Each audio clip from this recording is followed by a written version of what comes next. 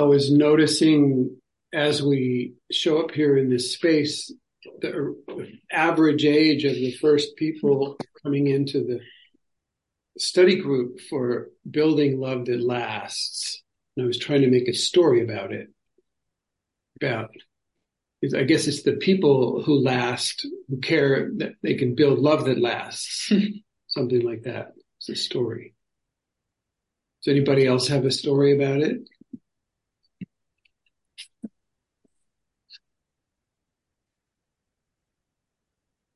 You guys are just not voracious story makers like me, I guess.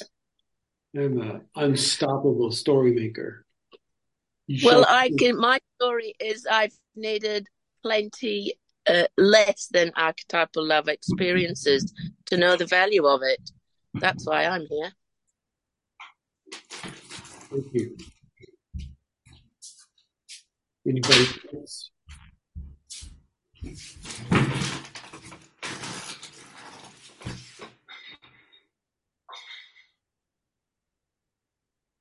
All right. I'm discovering love. Say it again. I'm discovering love. Can you say more through about these that? study groups? Just say more about that.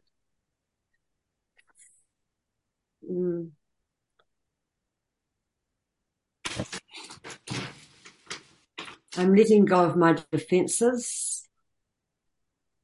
The blocks are starting to melt away. And I'm realizing the stories I've held in my head for a long time. And I'm allowing myself to experience love with Dave. Thank you.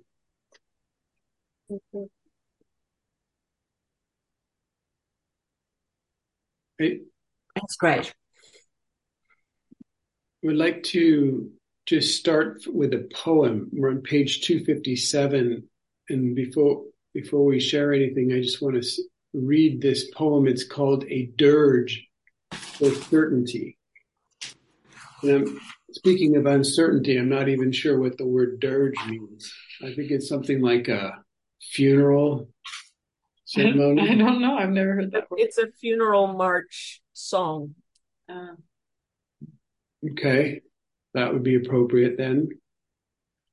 So it's written in the archetypal domains, the archetypal love section of the book. And I would like to frame up where we go today with this poem. I wrote it, surprisingly.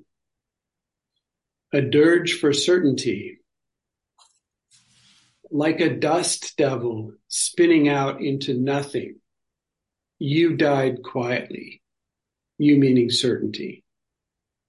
The rustle of a few dead leaves in the wind, which was a surprise for me. How precious I once thought you were. You seemed solid as granite, fierce as a tax collector, deadly as a wounded vampire. I almost did not know you were gone. So engaged was I in the avalanche of new experience, liberated by your passing. I used to hang all my finest possessions on your robust branches, my expectations, my superiority, my resentments, my trust. Only raise the temperature and the sturdiest wood transforms into ashes that can hold nothing. I have fleeting memories of a time when things fit together into nice, neat packages and made sense. Oh, what a small, tight world that was. By accident, I meet you now. Certainty. Lurking in the bottom of a glass, behind the betrayal, beneath a mistake. Like brushing against sheets hanging on a line to dry, I slip past so as not to disturb. Feeling gratitude that you escorted me safely into a vaster, more mysterious world, not wishing to renegotiate. Life is better raw and unprotected without certainty.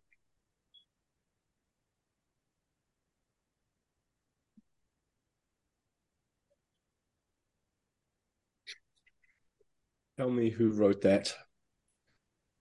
I suggest that was your words, Clinton. Yeah. Beautiful. Thank you. Thank you.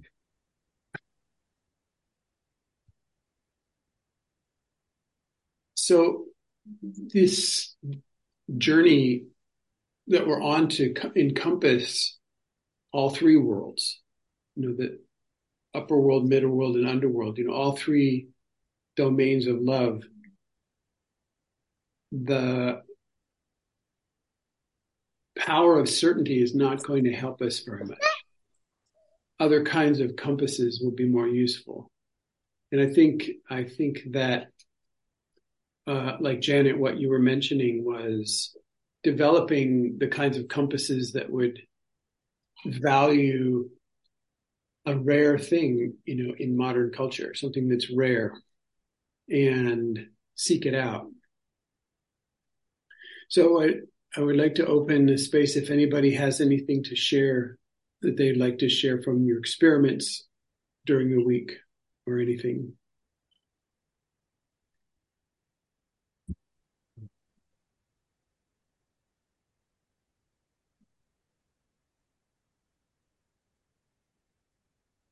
My experiment yesterday was with my 24-year-old bonus daughter, my stepdaughter. She has she was born screaming, and she has extreme mental health issues.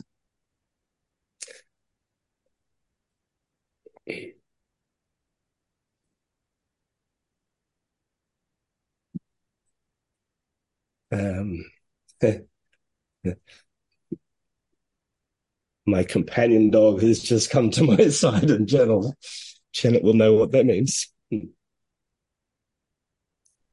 I held space for her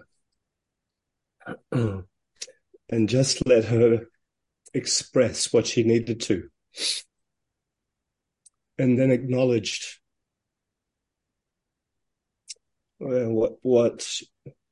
acknowledged her process, and acknowledged her courage.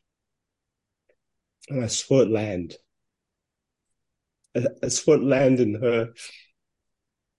And I realized how much I've made, how much I've brought to that relationship, and not just allowed her to be.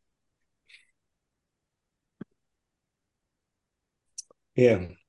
My certainty about what's right and what's wrong, and what she shouldn't do, and so forth. Something like that.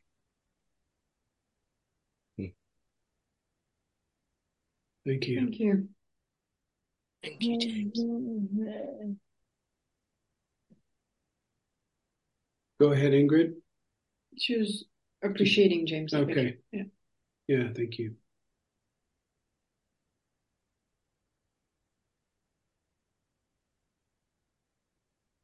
I don't know if it's my profession or just my good luck to notice. It seems like that essentially every person I've ever met in my entire life has been just nutso or wacko or insane to some degree sometimes. And it fluctuates. And I don't know, it's a notable practice, for example, in this space, to sit together and paying attention and contributing and risking and listening, for this period of time. And it's a kind of discipline, or being housebroken. I call it being housebroken. Somebody who, a dog doesn't sit still an instant past a trigger for barking or hunger or peeing or some other dog or a car passing or whatever. A dog, there is no really way to do that, except, abusive force in a way, to housebreak an animal. But our job has been to housebreak ourselves, to grant us permission to enter in and sustain our presence inside of a space like this. And that requires facing our own insanity to a big degree. And so the insane parts of ourselves, the ones that lose it, or the ones that bounce off the wall or make radically unfounded assumptions and believe they're true and then act as if they're true, and these kinds of things. This is the norm. This is what we've been shown from the people who have the highest positions of power in the government, all the way down to whatever next door neighbors. If you look at a child, when I look at a child, they're most of the time they're behaving crazy, and it's allowed most of the time. At least it could be allowed most of the time, as long as they're not hurting themselves or hurting somebody else or breaking stuff. That the craziness is allowed, and there's some point at which that is superficially constrained, and we have to find our relationship to that constraint. And is it healthy? Is it a healthy constraint? I've heard the saying that, a healthy society is one that allows people to be crazy. And so there's a way that it's necessary for us to find that and navigate that in ourselves. Like, when is it okay to be crazy? And when do we not want to be crazy? When do we want to pay attention and look bad or take risks or co-experiment or invent with people? It's like this is this inner navigation. Usually the term inner navigation has been applied to just for feelings or between feelings and emotions, or is it my feelings or somebody else's feelings, that kind of thing. But it also is an inner navigating of the crazy parts of ourselves. I don't know about you, but there was a time when I was in seventh grade, which is around 12 years old in the American school system. And I had just shifted school, and I had no place in the new school, and I knew no kids or anything. And for some reason, I started to find one of the sort of power boys who was abusive, and I put myself in his way to be abused. But I took it as if he was giving me positive attention. So I was warping his gestures towards me as if what he was doing was great for me. And so, this went on for, I don't know how many months, 3, 4, 5, 6 months, something like that. And so I had this space to act crazy. Like, he would walk by when we're standing in line, and he would touch my shoulder, and he'd say, "I just put a snake on your shoulder." And I would just flip out. I would freak out and hit the floor and scream, and people all laughed and they thought it was funny. And then I would just stand up and get back in line. And so this went on for a while until one day I just got tired of it. And I don't know if that was a point where it became not okay for me to go crazy, but I just said, "No, you didn't. You must be crazy. I mean, everybody can see you did not put a snake on my shoulder. You must be crazy." And it was over then. The whole game was over. But I wonder about it sometimes in terms of how you manage your craziness. How have you managed it? We have this description of 2 types of gremlins in terms of the gremlin transformation work. And one type of gremlin has been integrated into our survival strategy as one of our primary weapons. We call this gremlin type number 1. It's the forefront. It's our main card we play. Something comes up, gremlin comes out.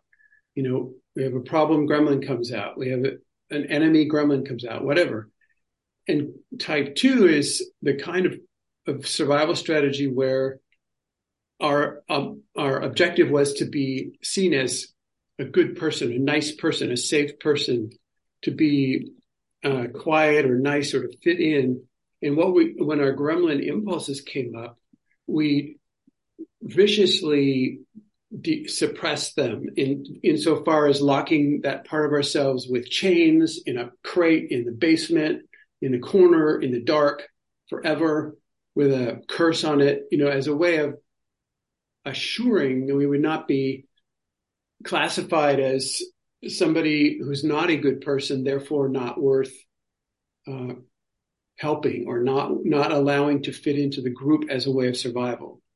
And so those two generalized, I say generalized because most of us have suppressed at least part of our gremlin in some way. And so there's a whole work in the gremlin transformational work called gremlin reconstruction, where the parts of our gremlin that we've just broken off and hidden away and suppressed are able to come back. We bring them back as a huge healing process. It's a retrieval process in the two kinds of Arkan shamanism. Well, four kinds of Arkan shamanism. There's one of the processes is a banishment, and one is a retrieval, and one is initiation, one is transformation. But this would be a retrieval process of bringing our out of control, suppressed, depressed, controlled part of our gremlin back into our world as part of our being that's available to us at any time from then on, is a retrieval process of great importance. And so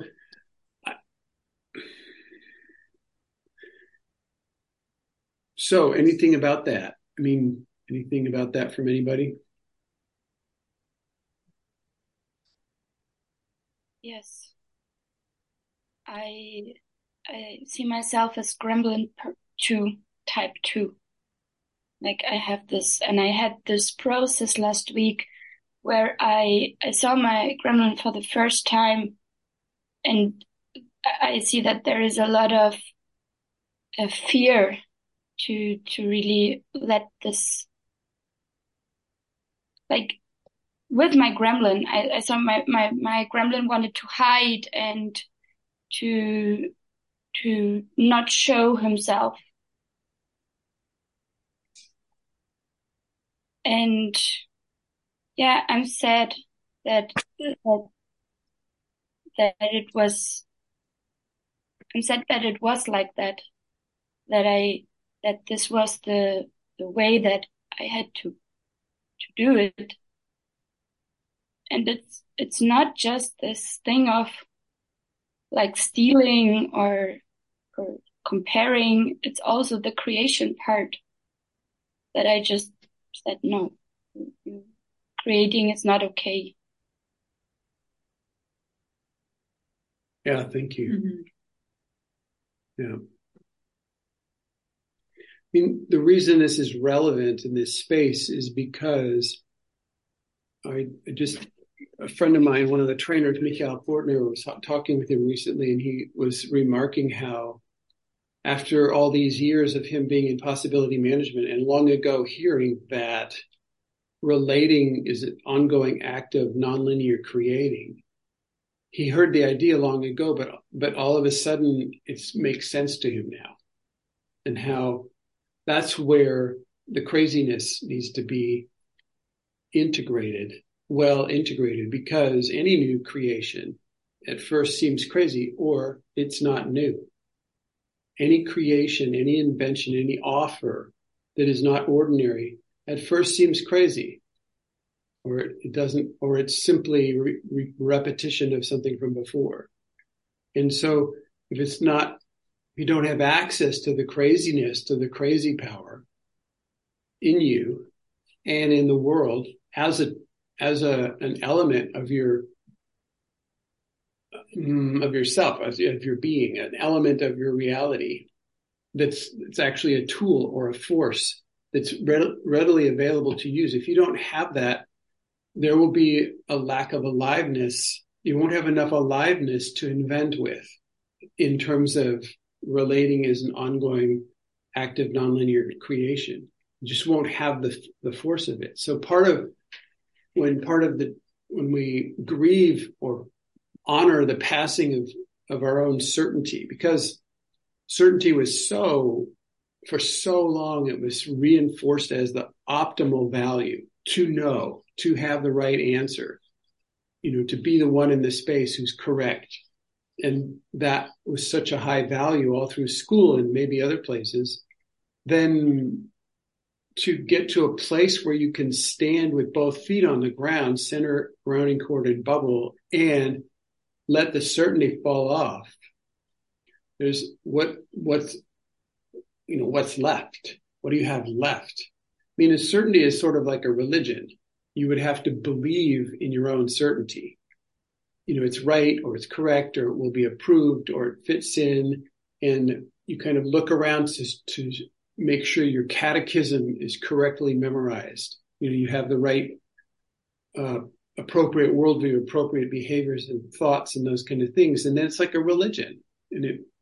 And to let the religion fall off, what's left? If you've depended on the religion for a long time and you let it fall off, what's left? And this is it's heresy. It's radical. This is blasphemy to let certainty fall off and bring the crazy parts back into your world so that you have the resources for navigating archetypal domains and as a force of creation. Because I don't think it really works to be a consumer, a relating consumer in the archetypal domains.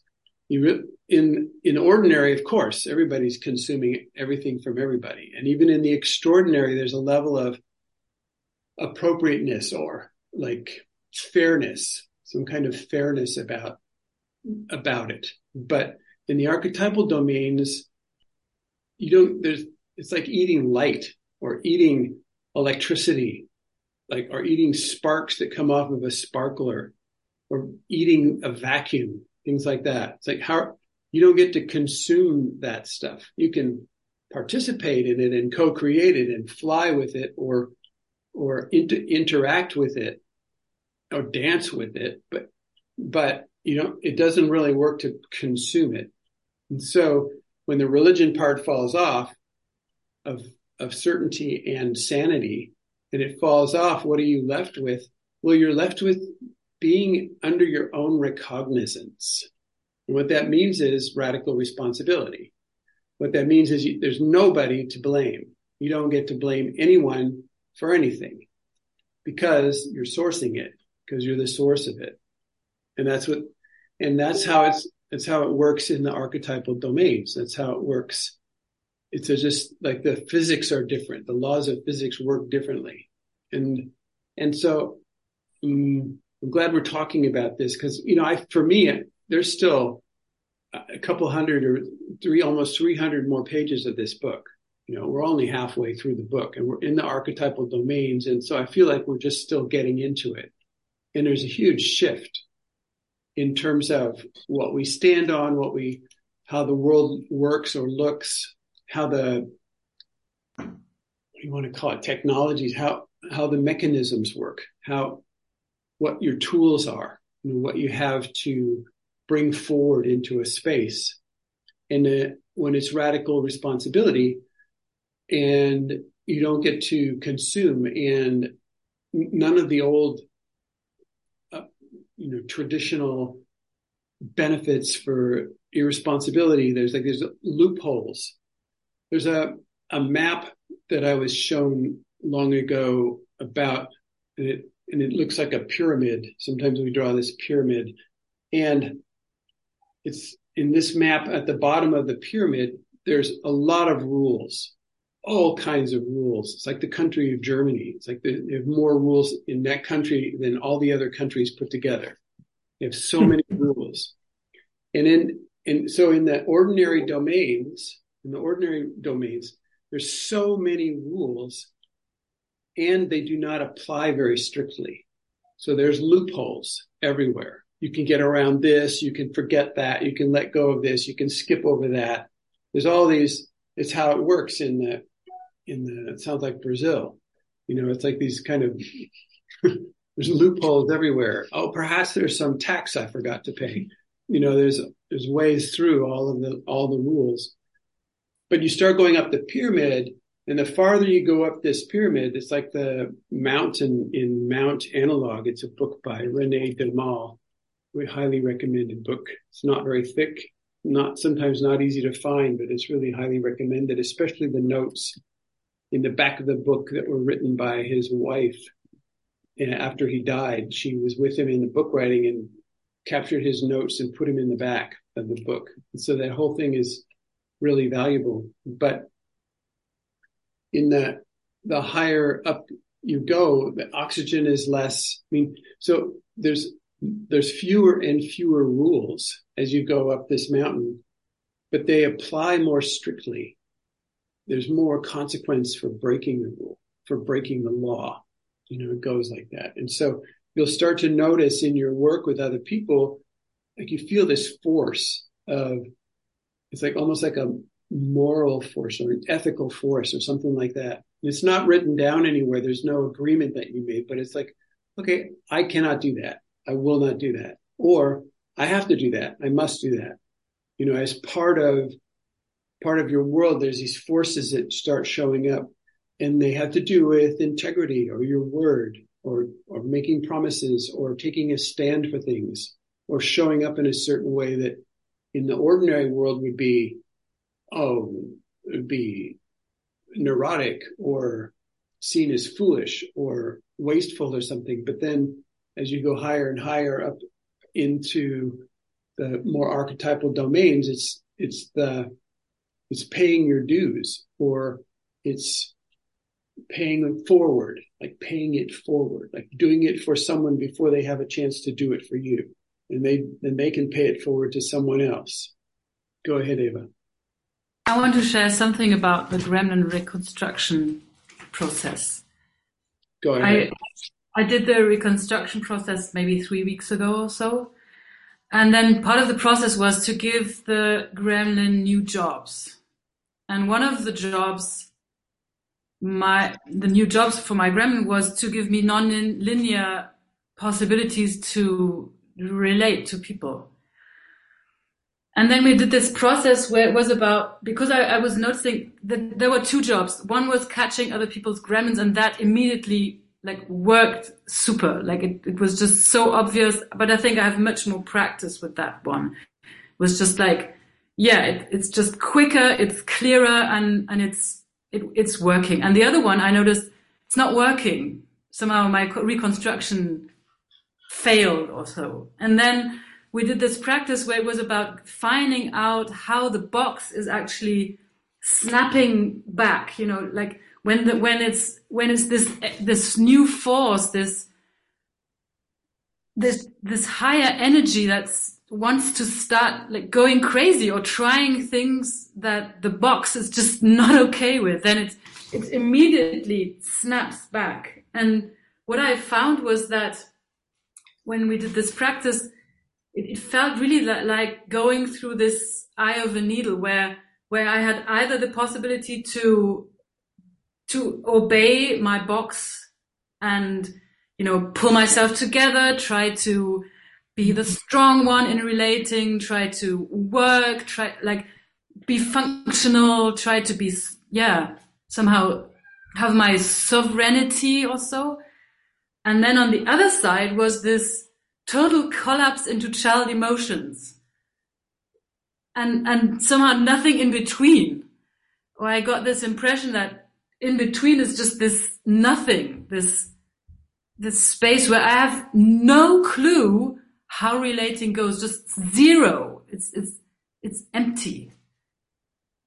And and when you were speaking now about dropping uncertainty, I think it's feeling like exactly dropping into this hole in between, collapsing into old emotions or emotional states, or just being caught in relating from my box.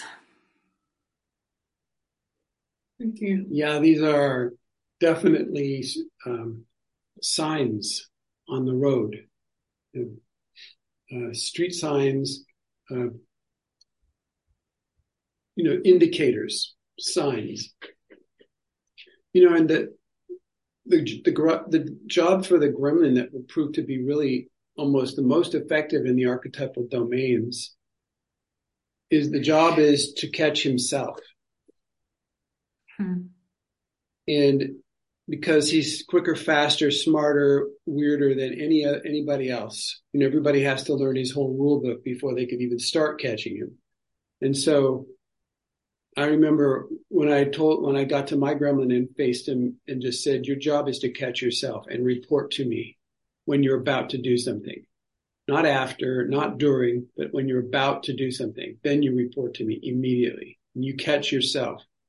And it's a game, you know. I did it as a game. It's like, can you catch yourself? Because nobody else can. So can you? How good are you? And that works. And in terms of the archetypal domains, that would be a practice to start adopting. Thank you. Thank you. Thanks, Eva. I'll read Ingrid. I want to share about gremlin growing. I like that. I noticed to be around with a person, in this case my husband, who has a strong unconscious gremlin, teaches me to allow my gremlin to grow and to integrate the lost parts of my gremlin, which I suppressed by having a type 2 gremlin. I need a strong conscious gremlin to be healthy and to stay healthy besides a big unconscious gremlin. And I'm ready to let my gremlin become stronger by simultaneously paying attention to my other ego states.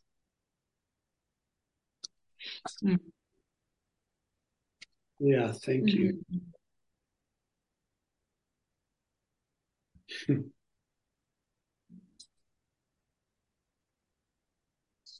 Thank you. I heard somebody told me of an experiment they're doing, and maybe that's along these lines of gremlin growing, is to notice when in a situation, and those would not be really archetypal situation, there would be more ordinary, when there's a gremlin that is attacking, even in subtle ways, is her experiment was she pumps up her gremlin. It's like, as if it's like a, how do you call it, a tire. And she just like makes it bigger and be like, I'm not going to let myself, be eaten by your gremlin. And she just has this pumped up gremlin and can stay in connection, but the other person's gremlin does not get to undermine the space. And it's just, so that could be an experiment to try in terms of navigating gremlin in relating.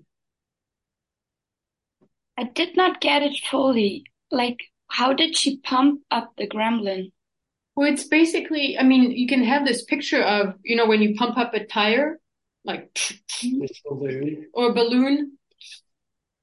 Okay. But it's really with an energetic intention of letting her gremlin, or letting your gremlin be like bigger than you think it is in a way. It's not as big as it is. It's bigger than you think it is. Especially bigger than their gremlin. Yeah. I am the great gremlin in this space. Whatever. Okay. Thank you. Because I was fascinated because in the reconstruction, my gremlin also grew. And then I was holding space for this workshop, and there was this man with just a huge gremlin. And I think for me, it works better not to fight. That's what I used to do. I used to try to fight. And then it was just, I'd lost already. And for me, it was somehow just having this reconstructed gremlin. It basically worked by itself just to get, oh wow, yeah, that's his gremlin. That's fascinating. Wow. And then, well, I'm saying stop, and that's it. And I'm just staying connected all the time. And I can just see that it's just okay. And then he comes again. Yeah. Wow. That's just another move of your gremlin. And I'm not having it in this space. And it felt for me, it was such a relaxation. It was no fuss, whatever. I wasn't stressed out. There was no adrenaline, nothing. And it was such like moving with ease. And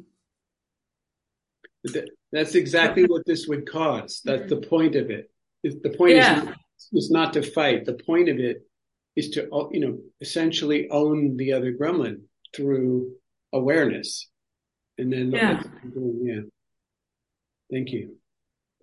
And Ingrid is saying it's in a way, allow yourself to be a conscious asshole. Mm-hmm. Yes. I mean, this will be a challenge from here on out, because most people that you relate with, either in your relating with them or in your relating with them about their relating with other people, you will have more distinctions, more sensibilities, more perceptions, more possibilities than they could even imagine, because of the work and the study that you've been doing with yourself. And this automatically makes it that for example, if your gremlin gets a hold of that you're more powerful than they are in the domain of relating, you can run circles around them. Your gremlin could run circles in terms of being arrogant or being superior or being faster or being smarter, being more powerful, like all these things that are gremlin payoffs that could happen if it was not too painful to do it. So while you're learning all these things, you're simultaneously accessing more pain, because if you were to behave that way, it would be too painful to do it. Whereas before you could not even imagine to be doing something like that. And so the conscious asshole is this potential to not be in automatic agreement with your surroundings. You don't have to agree with whatever your surroundings are saying, even if they outvote you 1,000 to 1. You still do not have to agree. And that's what the conscious asshole's power really is in sourcing your own space, your own, cavitating, holding and navigating the context of your own space and not submitting it to any other space for any reason at all. And that's what the conscious asshole actually means. So and what I'm saying is, from here on out, it will be like that. You will have the potential, like I said, to feed your gremlin in weird little ways because of what you are capable of now. But it will be too painful to do that. I mean, let me read this next section in the book here. It's number 4. It's called Cultivating the Broken Heart. Cultivating the broken heart. In one way or another, each of us has been wounded.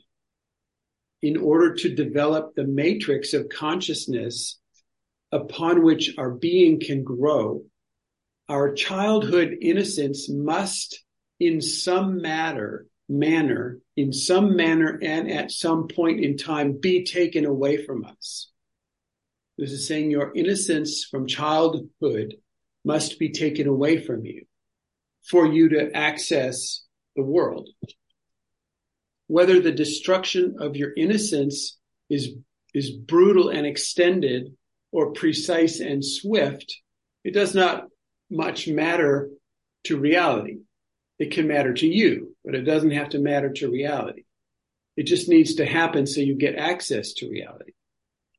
What matters is that at some point, like now, we gain the clarity about what happened to us from the perspective of a bigger picture about the process you're involved in. What is important is that you come to understand the necessity, value, and use of shattered innocence, of your own shattered innocence. Innocence may be shattered through being betrayed or abandoned or abused, or through losing something that you cherish, or being stuck with something that you don't cherish, that you hate, being stuck with it. One person's innocence is shattered by being born prematurely and living their first 3 months in a plastic incubator. Another person's innocence is shattered by being sent to public school when they were 5 years old.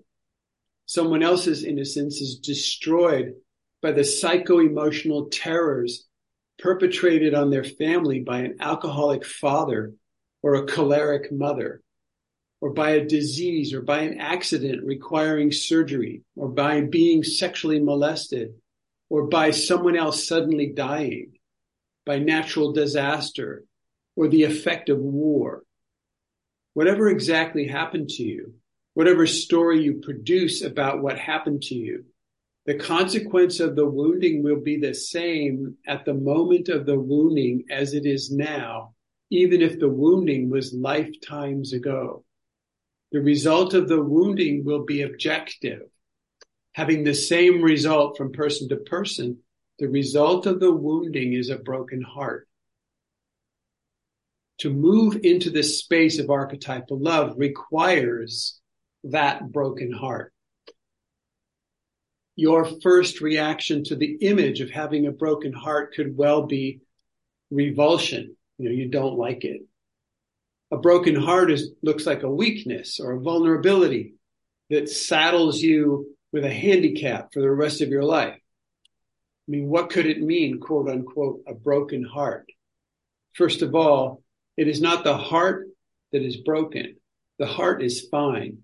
What breaks is the agglomerated encrustations around your heart, the shield around your heart, the cement that you put up around your heart, this hard stuff that you use to protect your heart, that you collected as a buffer zone to protect your heart against experiencing an intensity of feelings you thought you could never bear.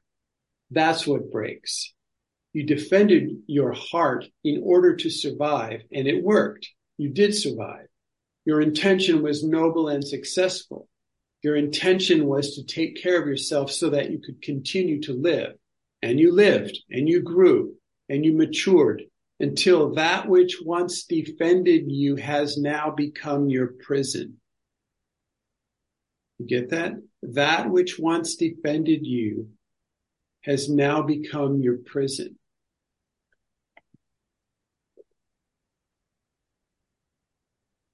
What may be happening now is that you are outgrowing your own defense strategy. You're outgrowing it. You don't fit in it anymore. Like a baby chicken does not fit in the egg anymore, like that.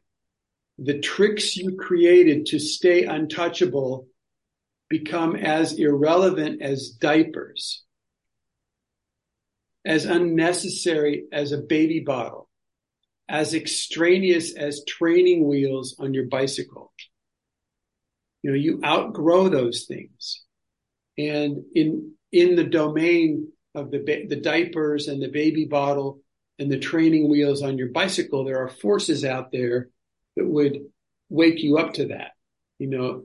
Okay, you don't need your baby bottle anymore. Your mom might say that. Or you can drink out of a glass, or you don't need the training wheels on your bike anymore. Look, they're just in the way. Now you can drive without them.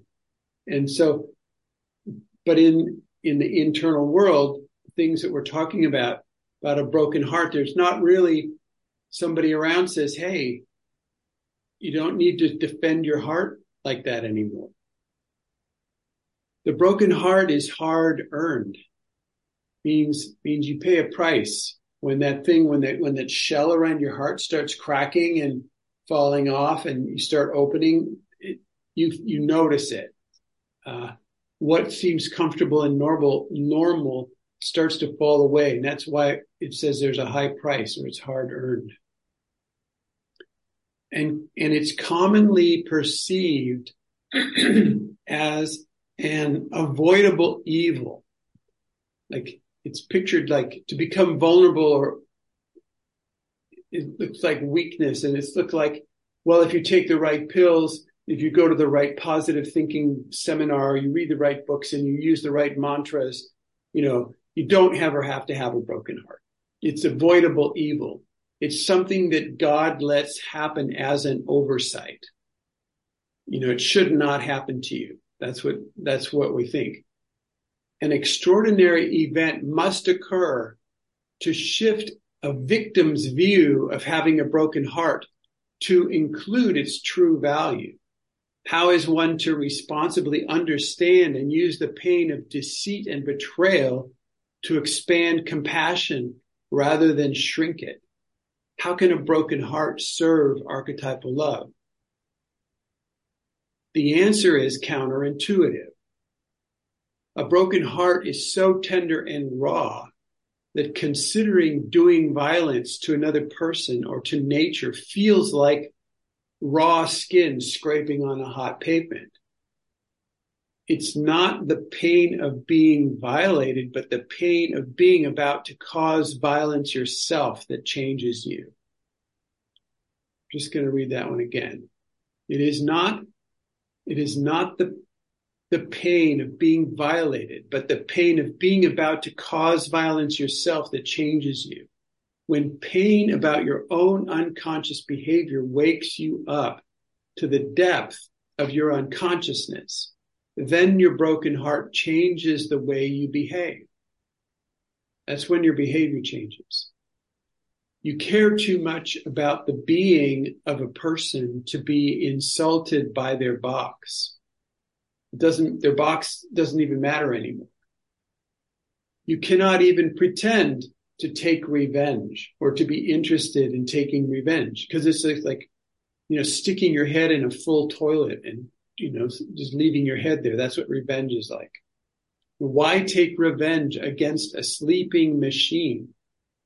The other person's box, this automatic sleeping machine, when there is a living being inside of there that you could love.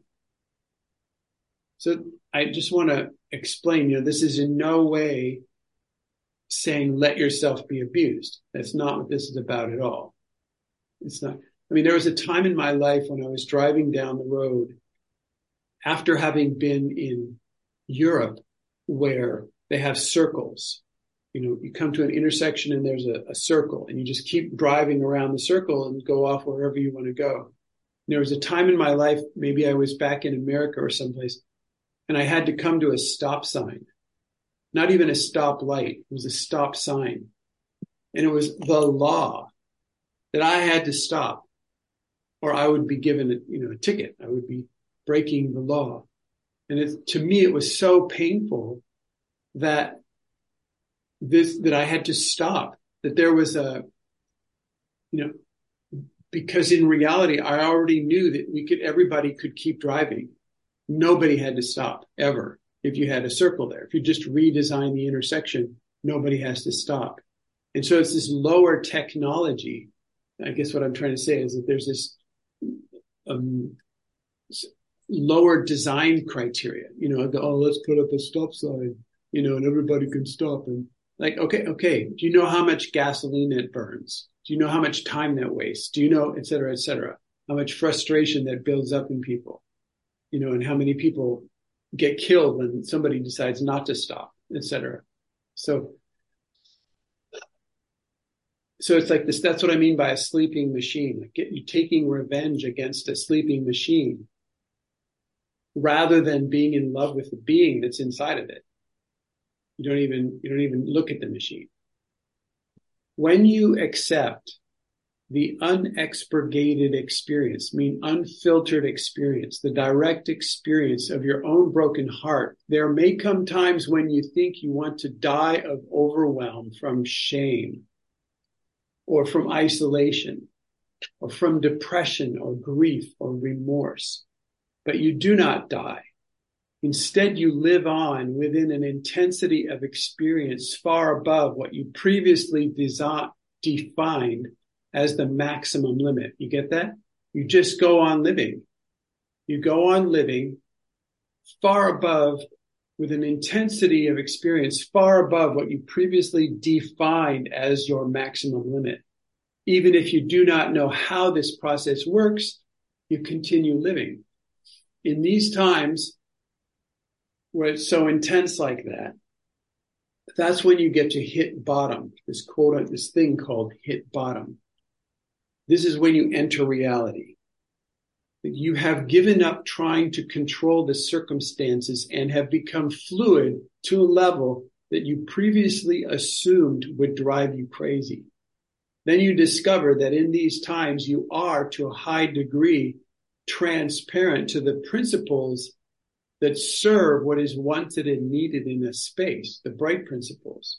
It's like you become so radically honest, you're serving bright principles without concern for the outcome.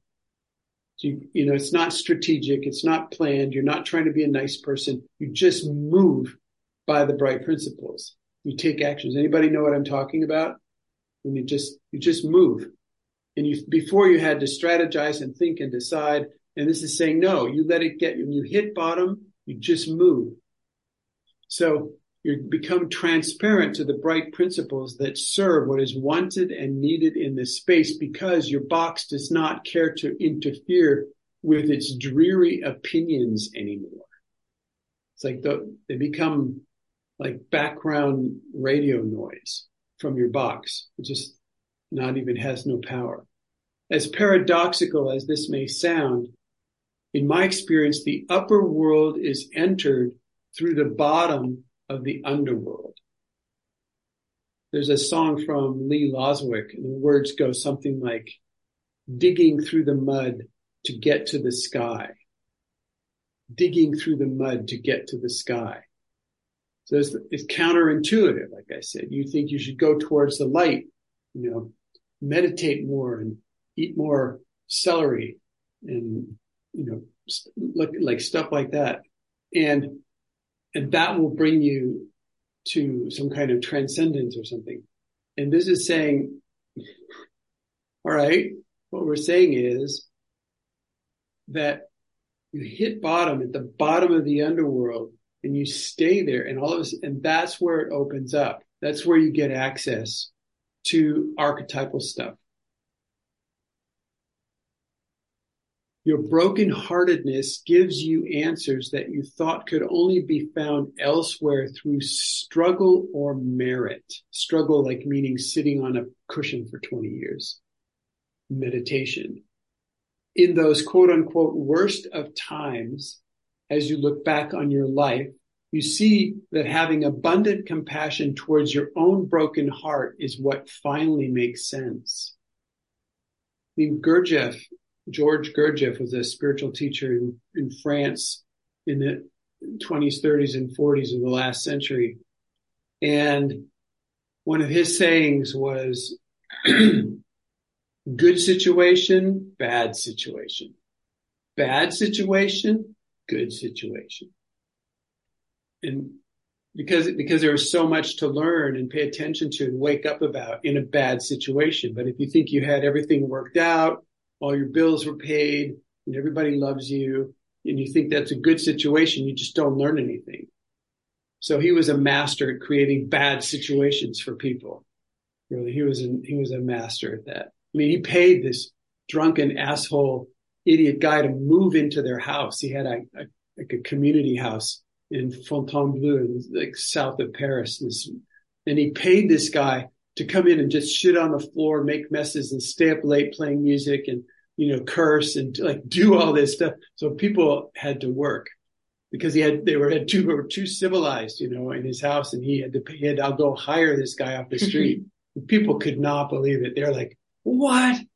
What? You know, we had it so good. He goes, yes, that's the problem. So if you practice delaying your reflexive moves, like the automatic reactions that you have, if you delay them, those moves that try to patch up the cracks in your heart, you know, the ones that try to make everything better on your heart, plaster it over, paint it, sand it down, cement it, put more, you know, steel bar reinforcements around, fiberglass it over, you know, all these things. If you practice delaying that, then the heart will gradually relax into staying open even when it hurts. To have your heart stay open even when it hurts. You develop distinctions between the different kinds of hurting. Is it fear? Is it anger? Is it sadness? Is it joy? Yes, joy hurts. Is this a feeling or is it emotion from the past? Is this my pain or someone else's pain? Is this feeling mixed together with other feelings or emotions, or is it a pure feeling? How big is it? What percentage big is it? Accepting your own broken heart is a new experience. Your whole body may find empathy, may become unpredictably kind and generous for no reason that you can imagine. It may sense what is happening in its own proximity as if it is happening to itself. And look at this psychic sense starts showing up and opening up, because it's not because your heart wants to feel these things, but by the very fact that it is broken and no longer protected with a sense of already knowing certainty, it cannot help but feel those things. The broken heart opens to wide band exchange, both with other people and with specific situations and with the universe.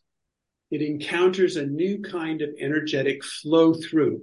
Sooner or later, you come to discover that the experiences that shattered your innocence and eventually broke your heart open gave you the exact reference points and sensitivities that you need to serve others and fulfill your destiny, your archetypal lineage. Your pain has been your apprenticeship. A broken heart becomes the gateway to archetypal relating domains when you accept the totality of its brokenness. There's a difference between accepting brokenheartedness as a permanent condition and enduring a broken heart as a temporary strategy, just long enough to get through a moment of anguish. Enduring a broken heart is conditional, but archetypal love is unconditional. Archetypal love cannot land in the relationship space you hold until you're willing for it to be there forever. And then archetypal love comes and goes as it pleases. By trying to endure a temporary broken heart without accepting an irreparably broken heart, the wall stays in place. A man's broken heart exposes him to unspeakably precious experiences that were too frightening for a heart that was guarded by a reactionary machine guns. Experiences that were previously too intense become suddenly too temporary. Tenderly caressing the aliveness in your partner's hand enchants you endlessly. Within the field of your delicate attentions, her she-ness unfolds into none other than the true archetypal feminine, the astonishing goddess, the same one who was Mary Magdalena to Jesus, who was Shakti to Shiva, who was Radha to Krishna. This radiantly alluring she being stands in relationship to you, and every cell in your system tingles with that connection. You smell the musky warmth of her skin. You stroke the electric tangles of her hair. Maximum womanliness fully and richly responds to your glance. She speaks into your fortunate ears. She willingly spends precious moments of her life sharing ordinary chores with you while exuding flawless beauty, every breath and gesture only full of love. She envelops you in her nurturing and healing balm of legendary proportions, the taste of which you can neither absorb enough nor appreciate enough. Being too close aches as much as being too distant, and yet she is the focus of your unquenchable longing when you appreciate and accept your own broken heart.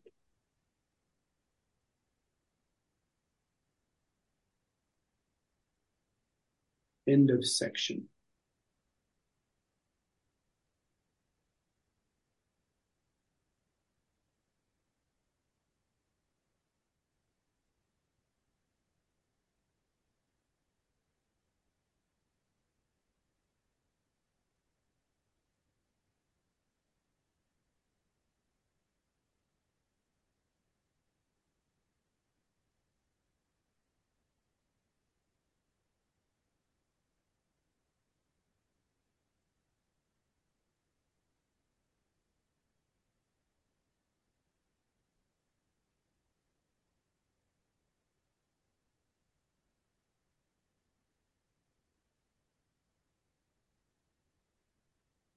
Maybe Janet, you could share some of that.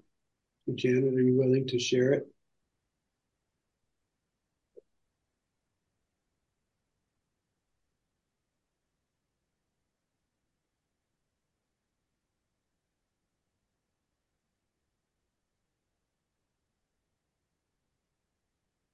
I'll read what Ingrid wrote. Say, I feel fear to say this. I went back to my husband because I accepted to live forever with the pain of my broken heart. And before the section that Clinton just read, Ingrid wrote, I did for about 4 weeks an experiment to be in the bright principle of awe when I noticed a big gremlin, and this experiment prepared me to is the basis of being a conscious asshole. So that was from the previous conversation. Bright principle of awe. Mm-hmm. Okay. Thanks. That means awe. Yeah. Say it in German. Wonderment. Okay. Thank you. Yeah.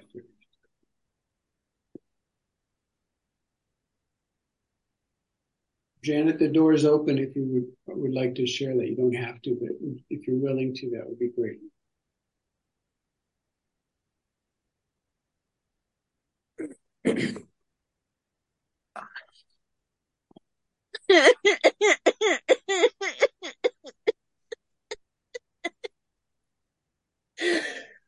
Oh, feeling the pain I've caused having my heart guarded by a reactionary machine gun. Because I've actually always been this sensitive. Mm-hmm. Oh.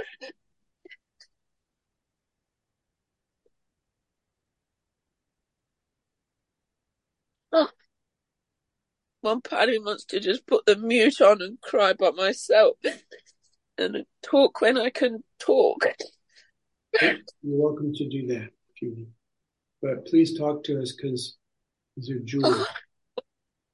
What I've opened up, particularly this year in the 2 labs with you both, is bringing back a vial of energy I split. I somehow vacuumed up for the whole village lifetimes ago. Makes no sense to me talking now. And I brought that vial of energy back in the February lab. Mm-hmm. And in the March lab, bringing back energies that are needed for this time in history. And what's come with it is we did an amazing process in the Everything Lab of our cervical gates, our energetic cervical gates.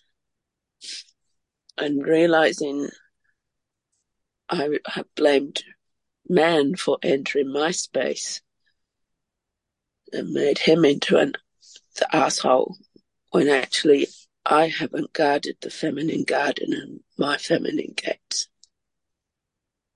And going through these processes, not only is it energetic cervical energy, but what I keep saying, it's clitoral sensitivity. I don't have to live in this world with that much sensitivity, Clinton. I'm talking to you because I'm on my phone. Yes, it makes sense. I don't defend myself at all around James. I haven't seen him for 8 days. And to now not have that around has been quite shocking.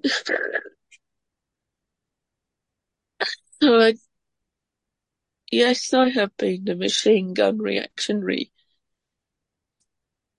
woman to protect this level of sensitivity. And James sent me a message. I'm glad I can laugh now. Sent a message last night. I'd already gone to sleep. See you bright and early, meaning for the study group. or you can't send a message like that to a system like mine. Fuck, bright and early. So I messaged him at 12:37. Did you mean this early? And he said no. So at 4:50 he sends back, no, I meant this early. So, I'm sweating. So I've been listening to Kevin Burnham's, what you put on Facebook, Clinton, or whoever put it on there, Earth Magic. And so it's comforting to know there's plenty other people know how to live in the world with this level of sensitivity, and I'm still guarding it in plenty places.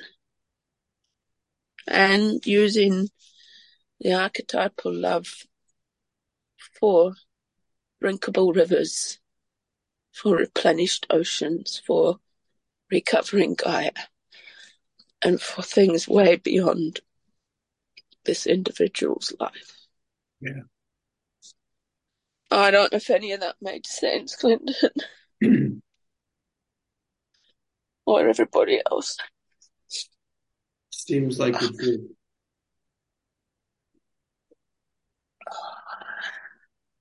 Thank you.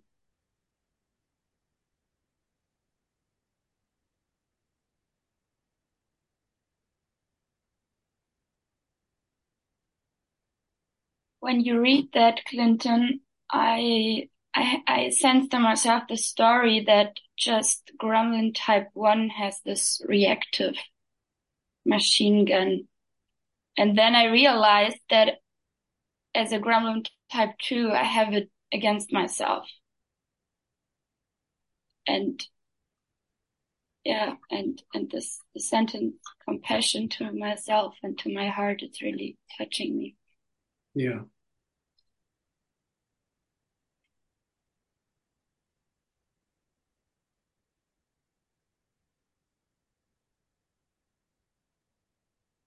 There's a story, almost like a science fiction story, called Down in the Black Gang. And I don't remember the author. It's a short story, but it's a story about a guy who's sent to Earth, which is known everywhere in the galaxy as a dark place. And the Black Gang are the people in the engine room of the large steamship or the locomotive or the factory. The Black Gang are the people who shovel the coal in. That's what they do for their life. They're covered with coal dust, sweat, hot, and all they do is shovel coal in to burn, to make hell hot, basically. That's how they make hell hot. And this guy, he's a secret agent sent from Echo down into Earth to find this little girl who's a jewel. She's a jewel.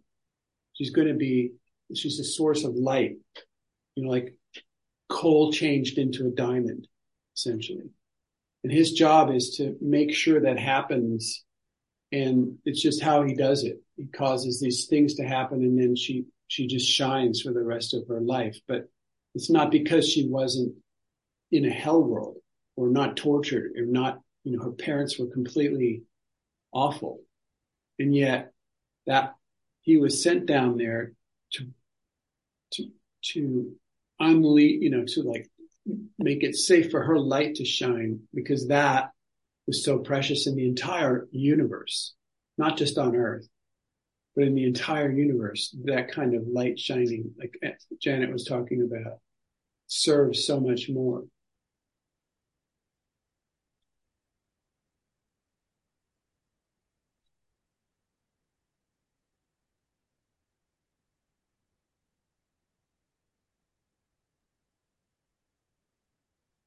I want to share that I think about my relation to the Minister of Education, and about that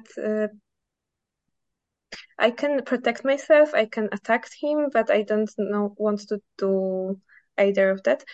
And I don't see that possibility to pump my gremlin to be as big as him, because he should be like a mountain, and I can empathy, have empathy for him and see a child in him, but I can't relate with him like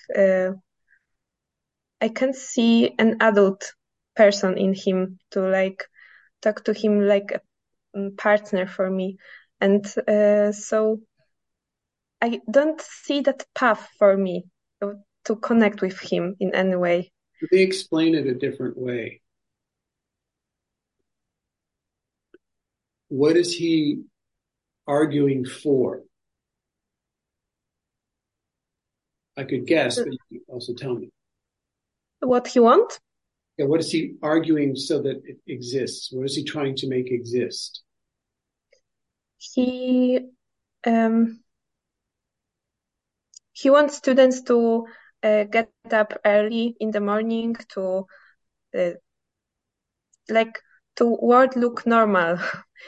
Everybody goes to school. Everybody works. Yeah, so he's arguing for control. Mm-hmm. He's arguing for conformity, uniformity, control. Yes. Okay, what are you arguing for? What's your I'm arguing. Mm-hmm. What's your stand? I want students to know that they have possibility to choose education that they want, and I create that ecosystem where they can take their authority back and to decide and to relate to others. So there's much variety and freedom. Yeah. So you're arguing for choice, freedom, authority, personal responsibility. Okay. So you see these two arguments? Which one is already, which of these two arguments has already won?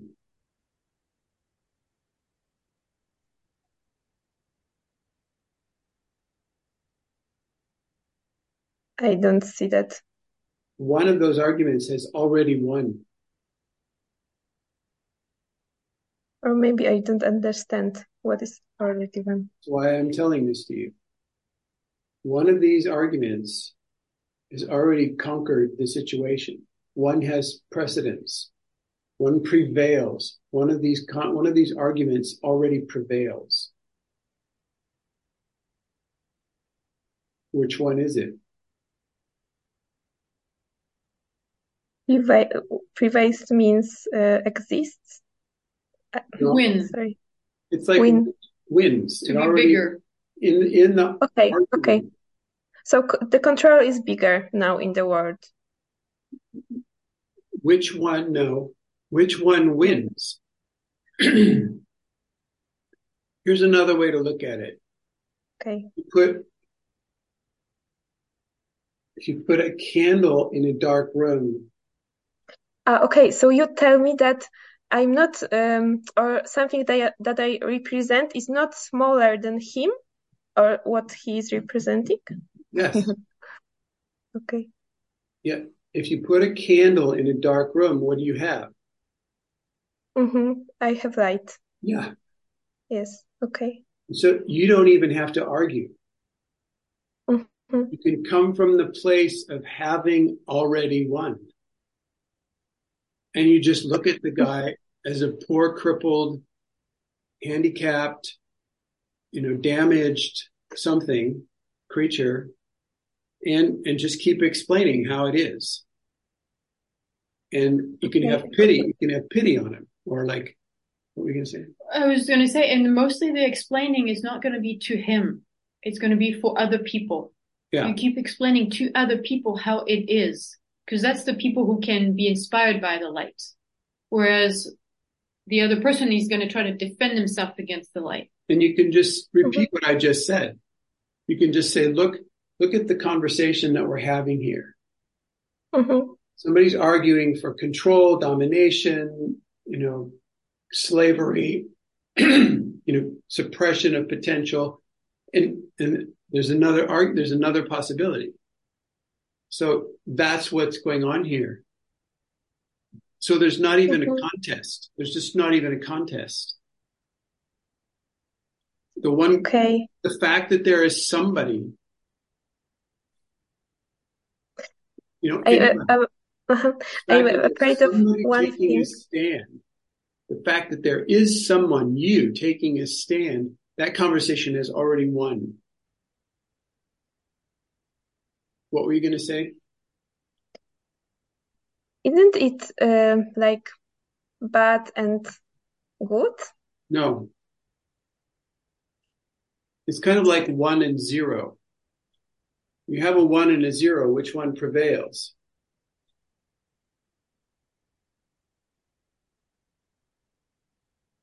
Because there was a time when I was trying to see bright principles in him and what he's talking, but it just eaten my energy and not much happened. Yeah, that would be fighting. You'd be trying to fight then. You don't have to fight. Go ahead. I mean, one other ways to say it, maybe it has to do with this idea of compassion, of what compassion is, because it was mentioned in the text. And I think there's this idea that compassion is about, well, I understand why people, are behind unconsciousness because they were tortured, because they were abused, because it was done to them. So I'm trying to understand where they're coming from. And that's would not be compassion. That would be story making. It would be a fantasy world, something like that. And so compassion is being with what is with no story. And being with you as you are with no story that you're bad or evil, or no story that you have a good reason for doing what you're doing. But it's just you're fighting for this, you're promoting something, and I'm promoting something else. And that thing has already won. Okay, thank you. Yeah, something like that. Thank you.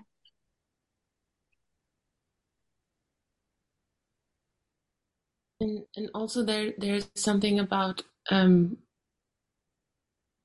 that when you maybe have the sensation of that actually, like, you have this light, like Clinton said, and then it's already bringing light, that I noticed in myself that then in the conversation I fall back into, even if I'm not on the hook on the defense strategy of the other person, but I get hooked by what Uncle just said, this, that I have empathy for his or her defense strategy. And then I also fall back into having a very narrow perspective in the way I speak about things. And then I fall back into explaining to him or explaining to her instead of making it bigger and speaking for the people that I stand for, that I'm taking a stand for.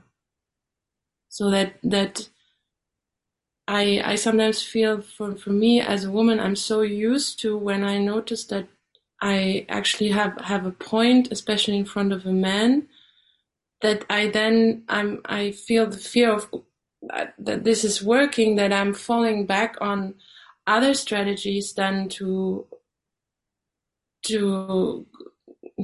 go back to the conversation I had before, or to be hooked again by the other gremlin, or to make it okay that there's a defense strategy. It's like it's something energetical. I don't really have words for it, but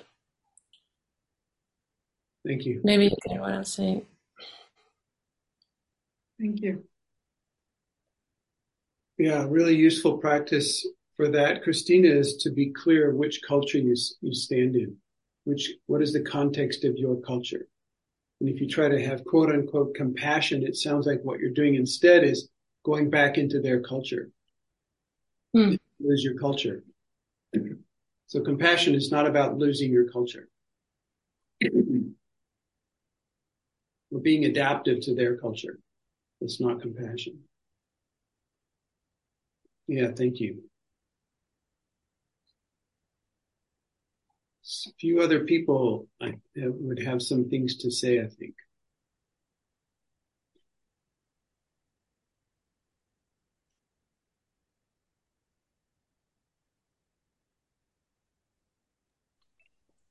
Yes, I'm connected recently with a bunch of parents who were at the workshop by a guy called Jinan, who's talking about how basically school and schooling children is blocking their learning. Anyhow, we are in this group of parents having conversations about everything around unschooling and stuff. And what I notice now with experimenting, that I, like, part of my heartbrokenness was to mother everyone. I like to rescue everyone, to mother everyone, to be good and take care and whatever. And also, being disappointed by, that family doesn't work, like all these illusions and stuff. And now I'm experimenting with not being a mother. Like, I bet we can't hear you anymore. You have to get closer to the microphone than Sumaya. Okay. Warte. And now I'm experimenting with not being a mother, and this is exactly what you said, Clinton. Like, the automatism is want me to do something, and then I have to stop for a minute and check. Okay, like society wants, like the culture I'm living in wants me to be a mother and have some kind of idea how I should behave and stuff. But my child actually doesn't need a mother, right? She in every moment needs somebody to relate to, someone to tell her what's going on here or how this works or whatever, to take something down for her which is too high, and she doesn't need a mother. And I constantly have conversations with mothers, and this is exactly what my challenge is right now, to stay in my culture, to have compassion, and to get, okay, I've done so much rage work and this and that, to be where I am right now, to see this mother box getting on and seeing them running in these circles of what their parents want, what school want, to fight society against vaccination, against school. And anyhow, I'm experimenting also in public to not behave as a mother. Like, for example, we were shopping when the call started, and we were in the train, and we were at one of the most busy public spaces here in the area, and and I just let her do her thing. And I was listening to you, and people were looking at me, and I could read in their eyes. And for me, the experiment is to not fight it, to not fight myself, to not fight my impulses, to not, just to be with what is. And I'm glad to hear everything what was said till now, because it gives me words to what I'm doing or what's going on for me. To not have this conversation or to not get into the fight I used to go in. Thank you. Thank you, Herbert. Thank you. Wow. Thank you. Somebody else, yes? I think James has something. James Andrews. He's cooking it under his hat. You're muted, and we would like to hear you. I'm sitting with those words, with this image, of such rich language, this image of a broken heart, a broken heart cracked open and falling out the bottom of the swamp, and as it's falling out the bottom of the swamp, it's become transparent. and and bright principles are shining through it. So that's the kind of the image, the residual image that's energetic image that's sitting in me now after hearing those words. Thank you. Thank you. I'm just thinking that I know I will probably not hold space for that work talk, but there could be a work talk held, and the title would be, "What is your heart breaking about?" Or heartbrokenness. And to have a whole discovery about, a space for people to actually have space to let their heart break. Just simply that, and say what it is about. So the invitation is out there. Is somebody here interested? Would they be willing to hold that kind of work talk space? Janet. The world is big, so there's room for more than one. Just in case anybody else wanted to do that.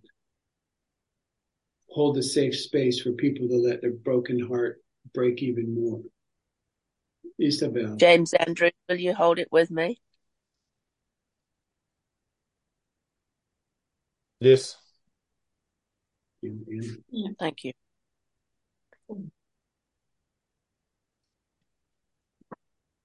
Thank you.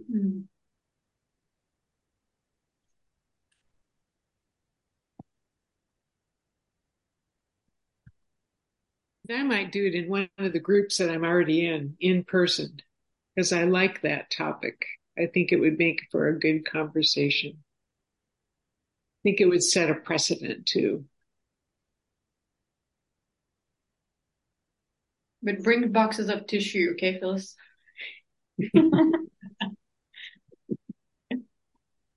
Will do.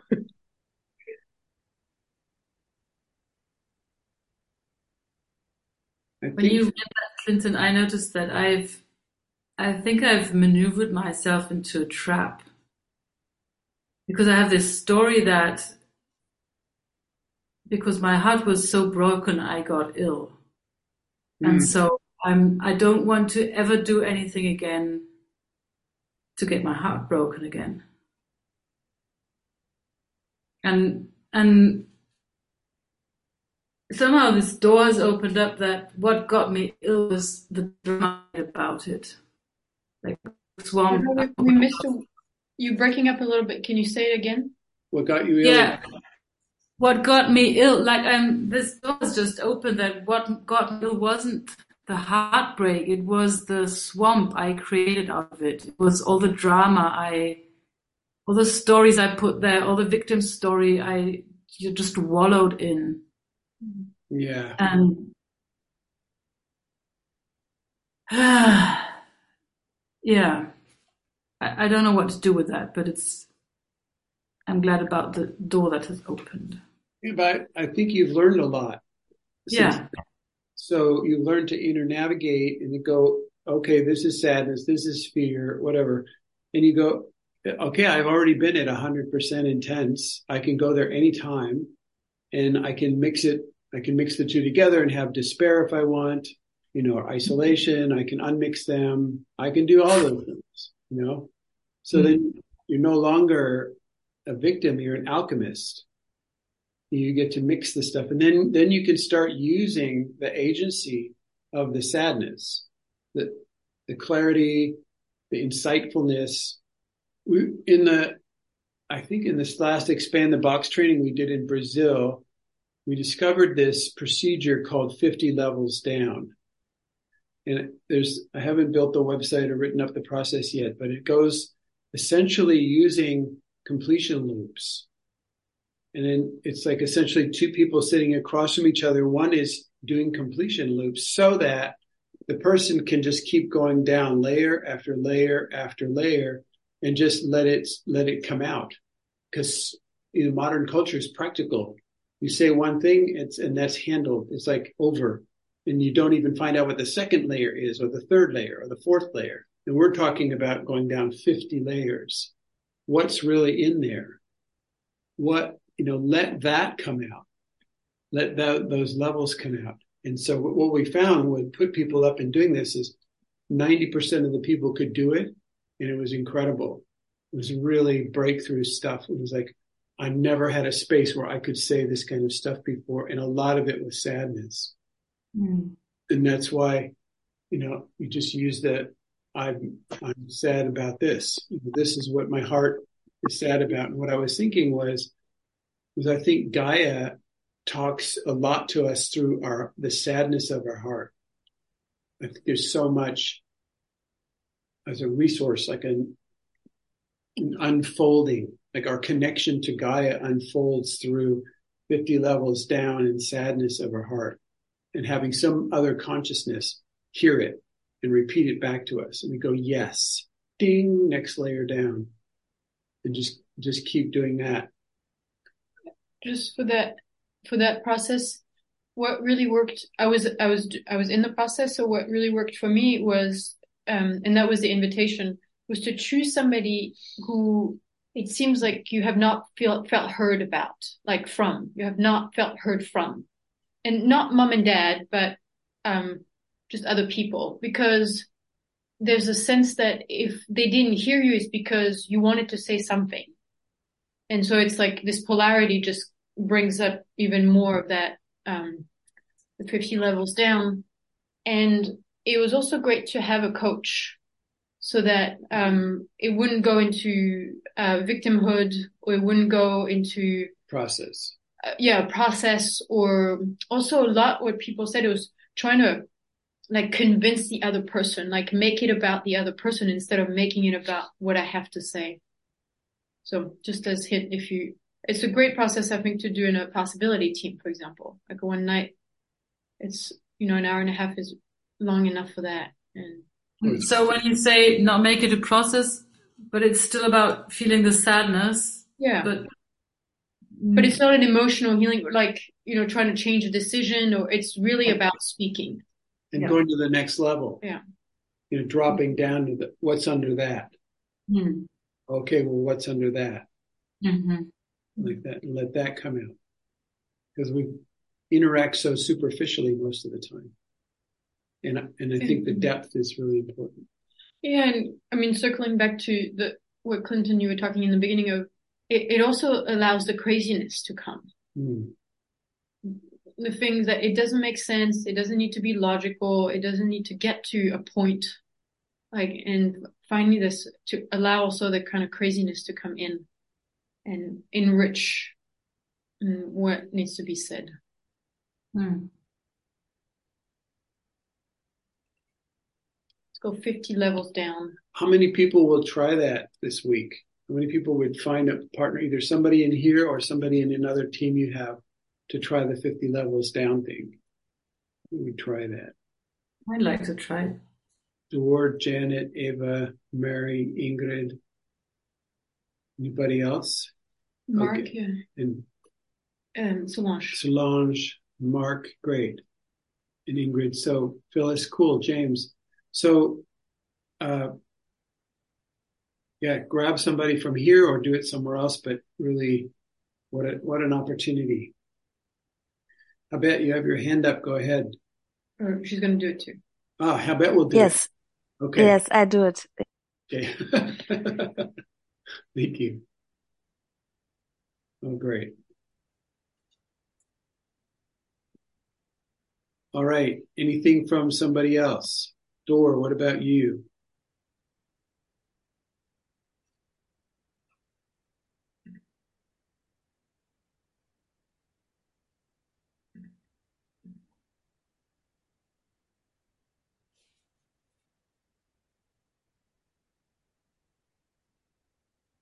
I have a lot of fear to speak today in the space. And I want to start with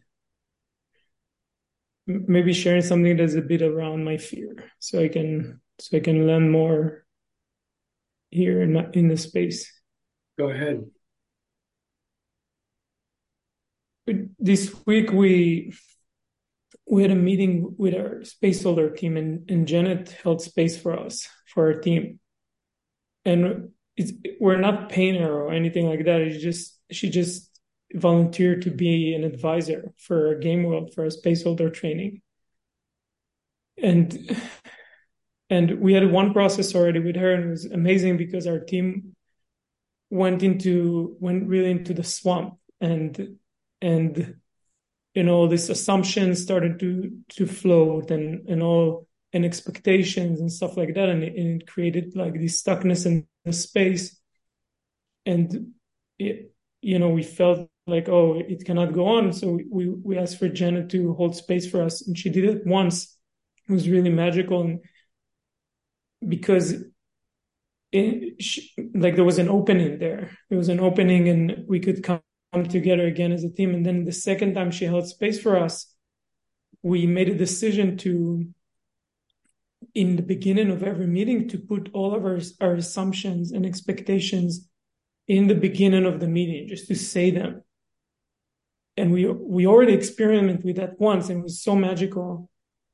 And I just want to share this legend about Janet because she's such a great space holder for that. And she shared before, but it's such a magical, like she solved something. She created this light point for us to keep going. And there's something that I'm angry about that I see sometimes in the spaces here that is about, it's like what you said in the beginning about religion, Clinton.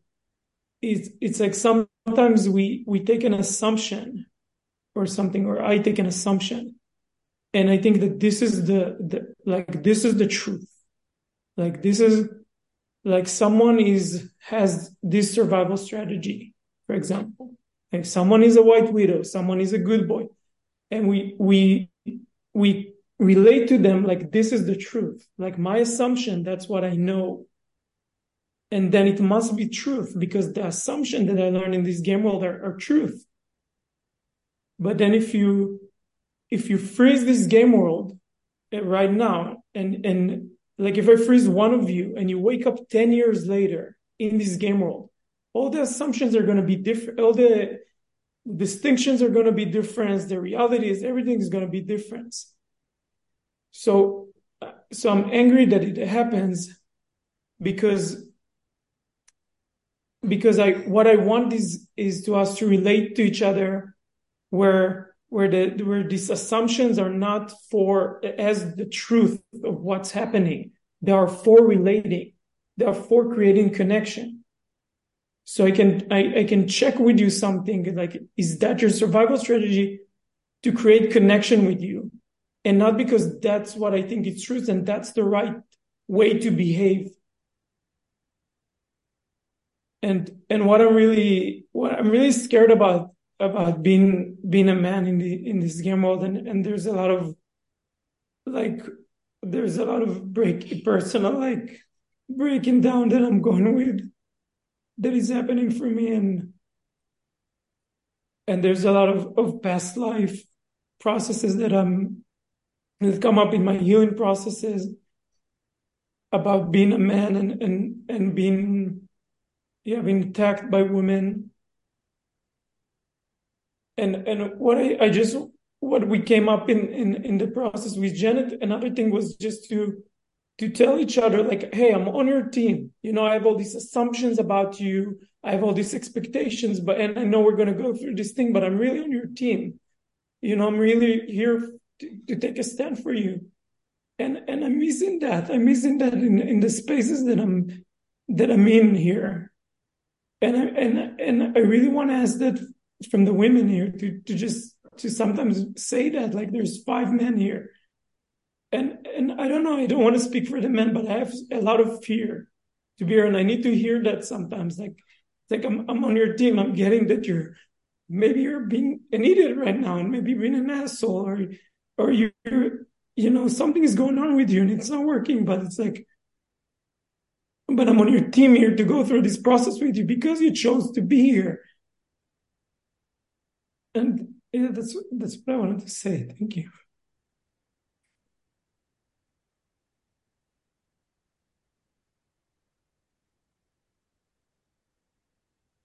Dor, one of the fears I think somebody would have to say that to you or to the other men is that the man's gremlin would hear that as an opportunity to go to sleep again or to take advantage of it. Like it's like the woman say, I'm on your team, and you would hear that, or somebody would hear it as, oh, you're going to put your sword down and you're going to love me or take care of me. And that would be really a scary thing for, I think, if I was a woman and I had to face you and say, okay, here you are in a liquid state. You want me to tell you that everything's going to be okay? I'm not going to tell you that.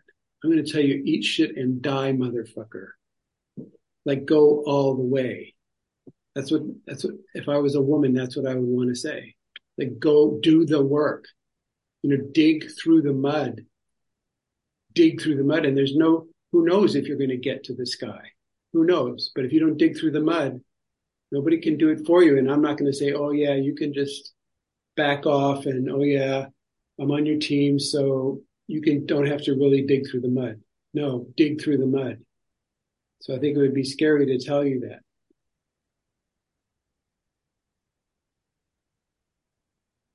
Thank you. Try to find some other words besides on your team, because that doesn't work. Really, something else. I mean, if they're in this space and you're in this space, guess what? They're on your team. And they don't have to say anything because they will show up and, keep putting it on the table. And but you're the one who has to dig through it. Like that. What were you going to say? No, in the last newsletter, the Genomimetics newsletter, I wrote it, and at the end, the experiment I offered was for people reading it, the readers to say, I'm on your team, to say what you're asking, Dor. And Clinton said, I'm changing it, of realizing they're on my team. To get it, for me to have that authority to say, they're on my team. To just like, I don't care what's happening. I don't care if they're attacking me. I don't care if they are, they're reacting. I don't care if they're trying to ignore me. I decide that they're on my team. And then how can I make this team go better? Because they're on my team. I decided so. And so I could feel that the first one was very, natural, let's say, more inside of my box. The second one, not as much.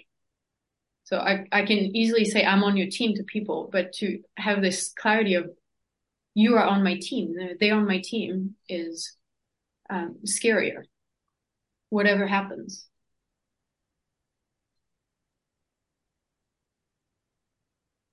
Thank you. Yeah, it's like it lands for me it's like more like a declaration than a plea. Mm-hmm. Mm-hmm.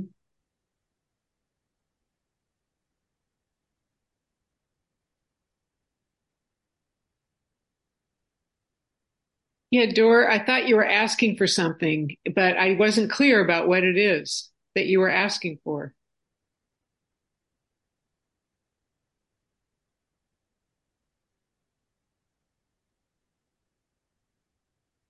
Could you be more clear about that? I think you just freaked out his internet system over there. Oh, okay. He's frozen. I don't think so. No? No. He's not moving. Yeah, Oh, I froze for a second. I didn't hear. Oh, you didn't hear? It seems like you were asking for something, but I wasn't clear about what you were asking for. And so could you tell me what you were asking for?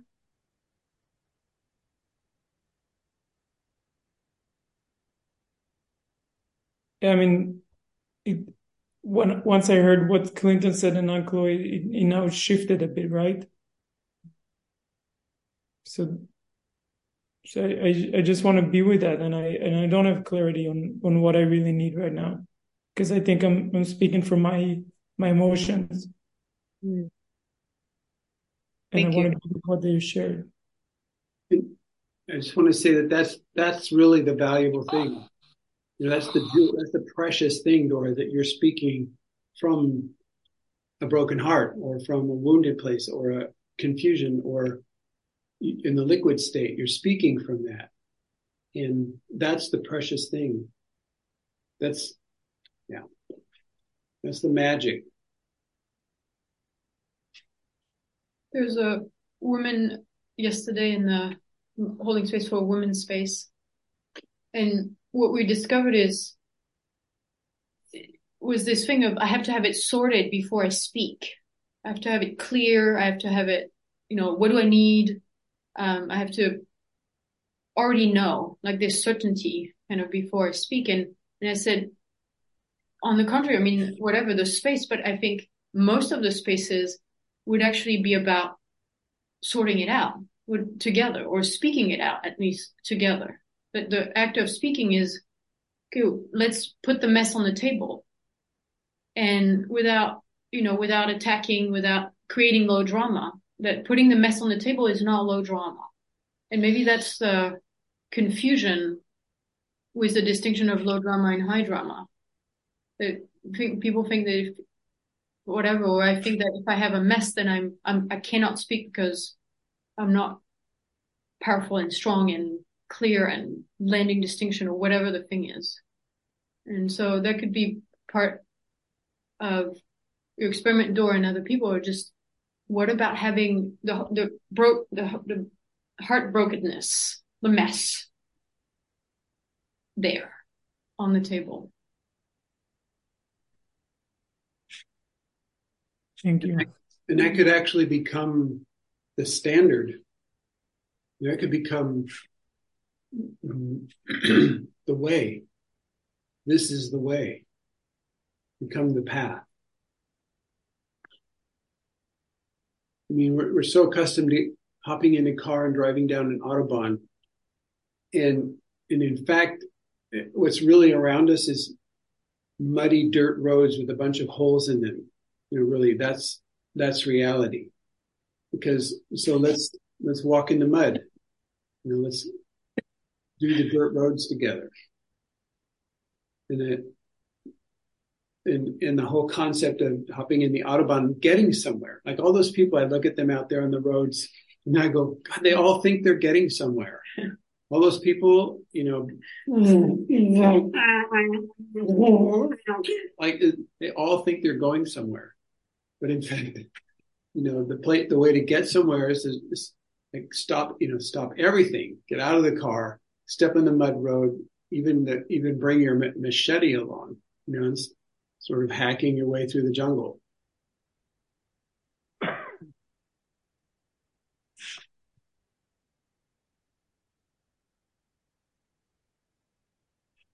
So Clinton, I've been doing experiments the past couple of weeks, trying to make arrangements to go and take care of my father because my stepmom was diagnosed with cancer about a month ago. And so everything was changing really rapidly. And I made arrangements with a friend to come and stay in my room while I go and take care of my dad. And come yesterday, all of that got swept away because my dad is now going to go into a facility, long-term care facility, next week, Thursday, I believe, on the 3rd. And I'm experiencing the inability to have certainty and to have anything lined up and have everything change in a moment. What's the feeling, Mark? Well, the first feeling is sadness because I was really looking forward to spending a month or two with my dad. Yeah. Taking care of him and just the two of us there. So I'm allowing that sadness, and it's tricky. I'm trying to allow it would be a better word. Thank you. Yes. The other is now I have a friend who's rearranged their schedule to come and stay in this room, and I'm not vacating the room. So now we're renegotiating all of that and seeing how that's going to work out. Maybe you have your roommate. Yeah. Well, we just got a roommate too. That's the other thing. There's 3 of us here now instead of just the 2. Okay. So it's interesting. We got the rent going down. That's a good thing.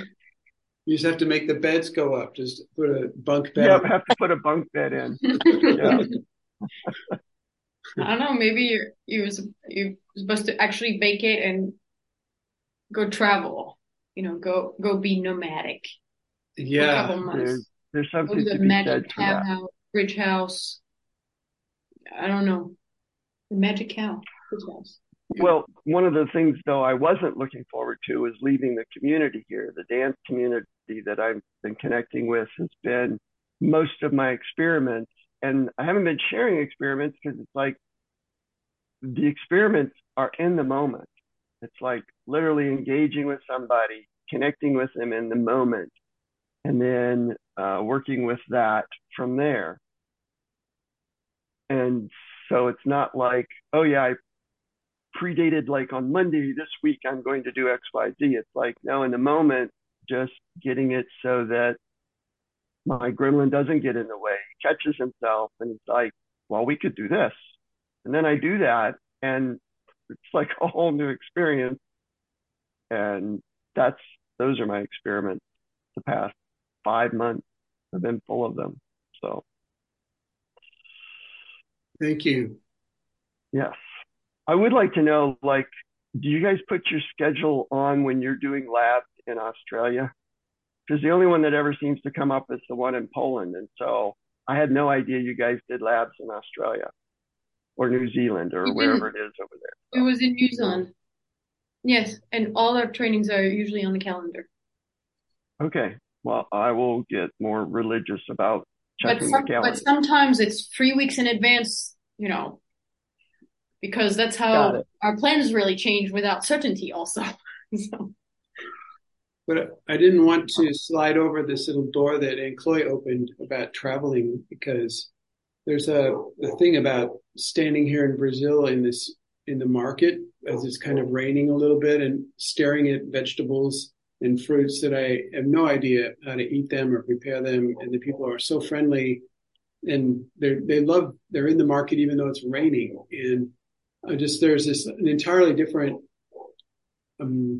contact with what a human being is when by departing from modern Western culture and ending up in villages. And billions of people live in villages all over, happily engaged, wearing the same clothes for 2 weeks in a row and eating the same rice and whatever 2 weeks in a row, etc. And it's just a really box expanding thing that it gives you, what it does is it takes your current set of problems, whatever they are, and turns them into minuscule dust motes compared to the new kind of problems that you have when you're on the road.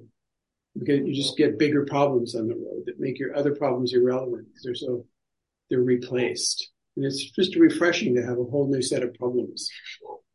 Like, for example, in France, you cannot get dental floss because people do not floss their teeth in France. And I'm trying to gear up for Poland where we're telling everybody, here's your gremlin detector. I can't get one spool of floss in France. And, I discovered flossing with the gremlin detector. Just so. Yeah. In any case, there's so many incredible new problems out there to have.